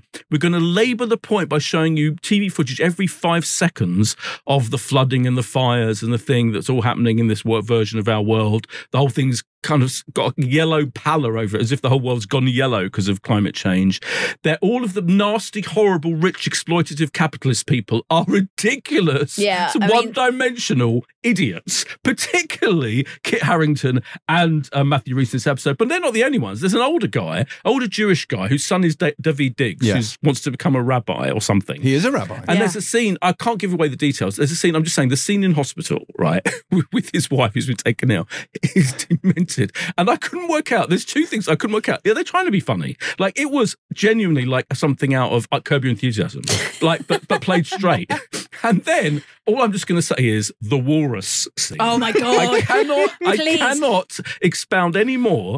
Just to say, listeners, he is the walrus. It's worth watching it for the walrus scene, and I guarantee you will wonder whether you're taking the piss or it's meant to be taken seriously. This is the most completely wrong-headed load of old bullshit I've ever seen in my entire fucking life. In the face. I love it when the boy goes off the deep end. Oh my God! It's terrible. Think of your blood pressure. It's so terrible, though. I actually enjoyed it because of its terribleness. To start with, I was just annoyed. I was like, this is so unsubtle and clunky and awful and terrible. The good guys are all... It was really like, the depiction of Matt and his wife, his pop star wife, who's the most least likely pop star in the history of the world ever, on their private jet. We're all rich. We're exploited. We don't give a shit about climate change because we're really rich. And there's another load of rich people who don't care about climate change either, who are also rivaling themselves for being the ones who least care about climate change. Whereas the rabbi, I care about climate change with my terrible, appalling dad, who also doesn't care about it because he's rich and powerful as well. Breathe. It is fucking terrible. Do you know what? I mean, there is a moment when Matthew Rhys's character is talking about he's not, ultimately not caring about the climate crisis or the demise, because at the end of the century he'll be dead and he'll be rich and he'll be in a gold-plated coffin. Yeah. I'm like, yes. It's not subtle. It's not subtle. No. It's not smart. It's not subtle. It's, it is very much hammering home a point. I wouldn't go as red in the face as Boyd about it. I mean, who is literally just, furious about it. I thought it was interesting, but I did think, I thought it was funny, like in terms of like the glimpse to the future. I mean, even though it's very... Yeah. No, it is intentional. Kanye doing the interiors for the Bilton properties and, this kind of ideal scenario they've created where Israel and Palestine are living in peace and we're all filled with plastic and shit like this. I mean, it's very sobering, parts of it. And actually... it would be if you took it anyway seriously, yeah. No, it was bleak as fucking parts because I was like, oh, You're God. telling me you were sobered by this absolute load of nonsense? Yeah, when you see the footage... It's quite close to home, isn't it? Because it's not like it's that far-fetched. Like, it does feel a little bit like, oof. I mean, except for the walrus. Which I have to say, I want to urge all listeners, even if you can't be asked to watch the whole thing, just go to the last 10 minutes and bathe in the madness. Because it is completely, that is banana crackers. It's just crazy. It's full on, But yeah, it's set in 20 37. I don't know if you said that. Yes, I did. And the world has gone to hell in a handcart. So that's what we've got to look forward to. Well, I mean... Or have we? No, we haven't, because the real world is different to these. I did think the hologram stuff was interesting. I must admit, there's a bit where Kit Harington is reading the news via his swimming pool. And I was like, I don't care how rich you are. No one is scrolling through their tweets on the swimming pool. They're just not doing it. Instead of looking on his phone or iPad, he has to check the latest Dr. shares via his swimming pool. It's a bigger surface. Morons. It's a bigger surface. And at no point does anyone go, hold on a minute, do you think he really would check it in his swimming pool and not just on his phone, maybe? Or something? No, definitely check the swimming pool. I mean, that was very silly. I did not take against this quite the way Boyd did.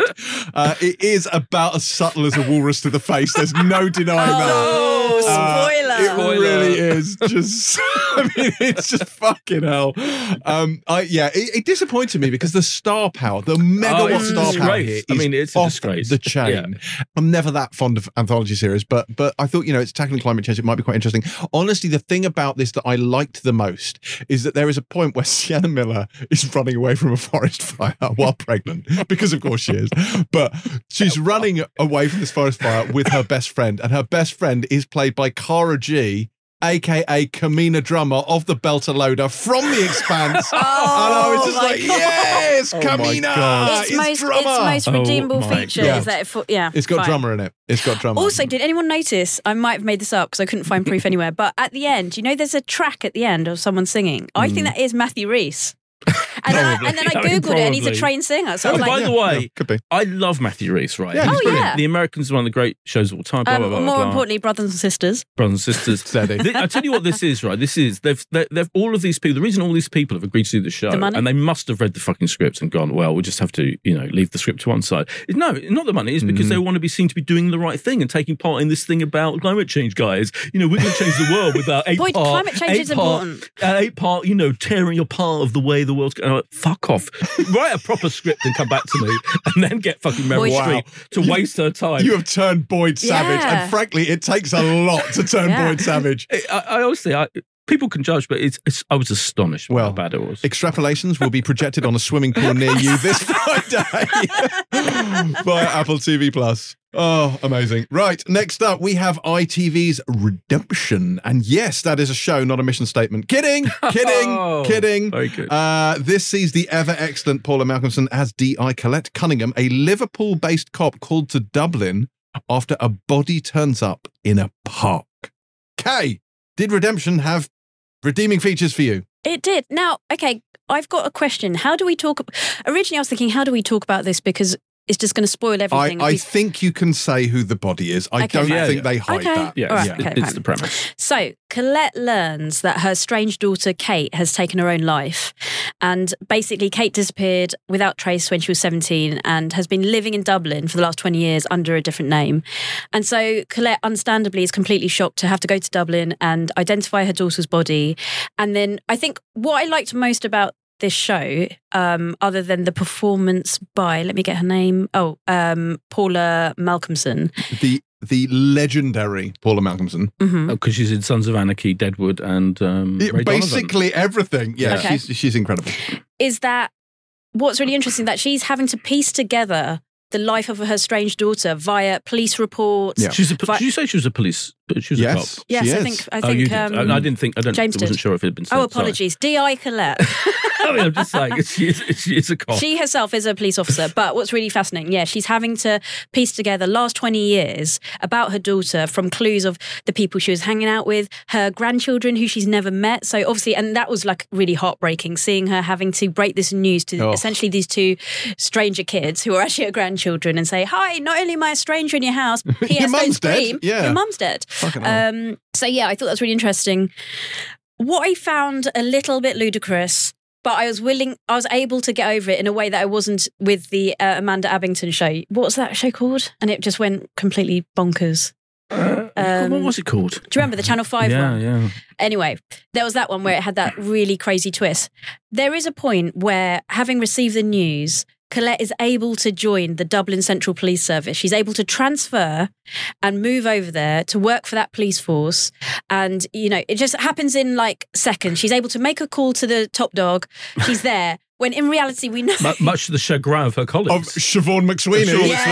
Who is brilliant. And she's like, great. You're just getting a job here now. Okay, yeah. She's like, okay, you're coming over here and then we can't recruit for like 6 months. Desperate Measures, by the way. Abington, Channel 5. So I was a bit like, God, come on, really? But then I was able to overlook it because I just found the whole thing very interesting that she's like this mother, grieving mother, but also obviously with the complicated feelings of having, you know, fallen out. We don't really know why, but it's implied that the daughter found her very strict and, you know, just wanted to get away from her as fast as possible. So yeah, I thought that was interesting. I didn't think it was, I don't know, it wasn't as gripping as the other dramas we've done recently. I've got to be honest. It's No the Bay. I liked it a lot more than The Bay. Of course you did. Of course you did. That's no surprise. I thought it was really good. Well, she's incredibly compelling, but I love the idea of it. Exactly what you said, that she's piecing together. She's kind of almost investigating what happened to her daughter while piecing together what her daughter's been doing for 20 years, while also looking after her 2 new grandchildren that she's literally just met. Yeah, that she's become a guardian of. Right, yeah, that she's been named as guardian to. And I found that, and you add the whole kind of like fish out of water type situation where she's now in Dublin, you know, she's been on the Mersey up until like recently. She's back there. I was really, really sucked into this and actually thought it was gripping in a way that The Bay very much wasn't. So. There's no predicting what he's going to like, is there? There is no predicting it. The Bay is gripping. That's not. But I agree. It's really good. It is really, really good. And I think it's good. It's got that. It's actually a bit more like Unforgotten because it's got it's quite underplayed. Yeah. And even though there is a formula to it, like, you know, I mean, she's investigating the death of her daughter, and you just know, I kind of know how that, I feel I know how it's going to play out. Of course you do, otherwise it wouldn't be a series. Yeah. But I mean, more than that, I mean, like, you know, there's going to be stuff at the moment, assuming the way she died, and that's going to, I bet that will be, you know, no, that's not the case, and then we'll see various machinations. But it's still very authentic. It feels very authentic. The fact that Siobhan McSweeney plays a relatively small so far supporting role, and she's fantastic in it as this kind of slightly, you know, passag cop who's not that pleased that Colette is joining them. And Paula Malcolm is, as James referred to, absolute legend, and she's brilliant. Absolutely brilliant in this. And I just thought the way they introduced her was very clever, this opening sequence where there's a chase with this kind of criminal trying to escape, and that was very well shot and very well directed, I thought, by John Hayes, who directed it. Sean Cook has written it. I thought, you know, I just thought it was very believable. Yeah. And an interesting story as well. With the character, particularly her, it would be quite a routine story in a way, but her character is very interesting, kind of gnarly, and she's funny when she wants to be funny. Yeah. And she's, you know, she's looking the way she's dealing with the kids and that trauma of telling their kids that their mother's died. I thought was really well. But I like the fact that there's a reality to it, that when she's with the other cops, she's not, oh my God, my daughter's dead, I'm really depressed. She's quite funny and peppy with them, as people will do. She doesn't even tell them. You know, she doesn't tell them, no, absolutely. But she doesn't want the connection to be made. She is, you know, using humour to ingratiate herself, but also as a way of coping with things. And, you know, she feels like a kind of a real layered person. Yeah, and also she doesn't take shit as well, because she makes it very clear, you know, like, oh, I've got like 20 years experience. I think I'm going to be all right with this case. Yeah. Which I quite liked. 30 years, I think, in fact. Oh, was it? Yeah. But that's good. Good. Redemption, then, which is on ITV when, Boydie? Friday. On Friday? 9:00 Friday, the thing of March. Friday, the thing of March. And presumably it's on ITVX in full. I absolutely assume it is. As everything is. Yes. Yeah. It absolutely will be. Friday the 17th of March, and it will be on the ITVX as well, yes. Okay. Finally, this week, we have the return of Ted Lasso, or Lasso, or Lasso, I don't know, whatever you want to call him, which once again sees Jason Sudeikis don the moustache as Richmond FC's coach in a football show that requires absolutely no understanding of or interest in the so-called beautiful game. Kay, you have been on a bit of a Lasso tip recently, haven't you? So let's have a TED talk from you. Do you know what's good about binging? I haven't had a chance to miss them because I have been like, up until the day before it dropped, just like binging the last few episodes. And I really enjoyed this first episode. The things I liked about it particularly is the fact that stylistically Nate is basically morphing into a Bond villain. His hair, everything about him, albeit a Bond villain driving a Mini. And yeah, his transformation into a hideous monster is complete. And I hate him, which is wow, which is good. That's what you know. And obviously, as we said earlier, I don't know if it was on here or not, that, you know, he will obviously have some kind of redemption. But at the moment, you know, he's just awful. And you see why, you know why, because obviously you've seen the relationship with his father, who is really hard on him and, you know, has made him develop this inferiority complex. The spitting in the mirror still the spitting remains thing is quite so upsetting. I made a note of that because I was like, I can't handle it anymore. It's just so awful. Like, I mean, I hate spitting anyway, but the act of like the kind of venom he does it's just like so full of self-hatred and, you know, everything, loathing. So, quick question though, you know, he's really aggy with Ted about this thing that, and I'm saying this because I've watched it in quick succession and I'm almost certain I saw the framed photo of him and Ted in Ted's living room. But he seemed to, so is it just a misunderstanding? He thinks Ted's got rid of it out of his house, but actually Ted has, have I made that up? Do you know what I'm talking about? Vaguely. So one of Nate's thing is like, oh, you never talk to me anymore in series 2. Oh, you never talk to me. You know, in that frame photo, blah, you know, he's not in the office. So he thinks he's got rid of it. But I'm pretty sure I saw it in the house. So yeah, maybe. I remember that being a part of it. It was a while ago. I remember Nick Mohammed wrote a really interesting sort of like post explaining all of the things. He broke down Nate's psychology at the end of season 2 because obviously it had thrown people quite a lot. So that is quite, it's quite dark. And we should mention that this continues that trend of being a 40-minute drama, not a half-hour comedy. Don't get me wrong, it is funny, but it feels to me, certainly the first episode, which is the only one we saw at the point of review. Now, Boydie, you've seen more than the first one, haven't you? There was only one when we went in there. I watched the second episode. Okay. In fact, funnily enough, it's even longer. And in fact, these I can reveal. I'm not going to spoil anything about the storyline, but I will tell you that episode 2 is 48 minutes long. Episode 3 is 48 minutes long. Episode 4 is 50 minutes long. Wow. So there's no sign that it's reverting to the half-hour sitcom format at all. I did think it's interesting because Nate isn't in the second episode at all. I would say that. Maybe not because we did a break. Well, because he's like, maybe. It's quite an intense story. Maybe I think that just the story. I felt that this first episode was very much a reminder of the situation. A reminder that, you know, Hannah Waddingham's horrible husband now owns West Ham and kind of all that. You know, they're both kind of out of spite doing things. They're both kind of trying to outdo each other with their clubs because of their relationship. And really, that's kind of pretty much why Nate has been employed as the manager anyway. But you did see I thought there were some interesting scenes in that first episode with Nate, you know, when he has a press conference and he has to kind of get himself going. He has to work himself up into the evil version of him. And he has to have a little spit as well. Yeah, the normal version, if you like, is clearly there being subsumed. And I mean, I very much expect that he will be redeemed by the end of this 12-episode final season, and that will. But if he's not, then I mean that would be massively bold and brave. But it'd be interesting how they do that, how they manage that. And the thing about it is, Nick Mohammed is so brilliant in the role that he sells it. He sells this slightly mad character who's got almost schizophrenic practically, you know, now, as you say, with the spitting and everything. But it is interesting that he isn't in the second episode. I thought the first episode I really liked. It was fine. But the second episode I thought was notably better. I felt the second episode was where they're really getting their teeth into the story, the crux of this season.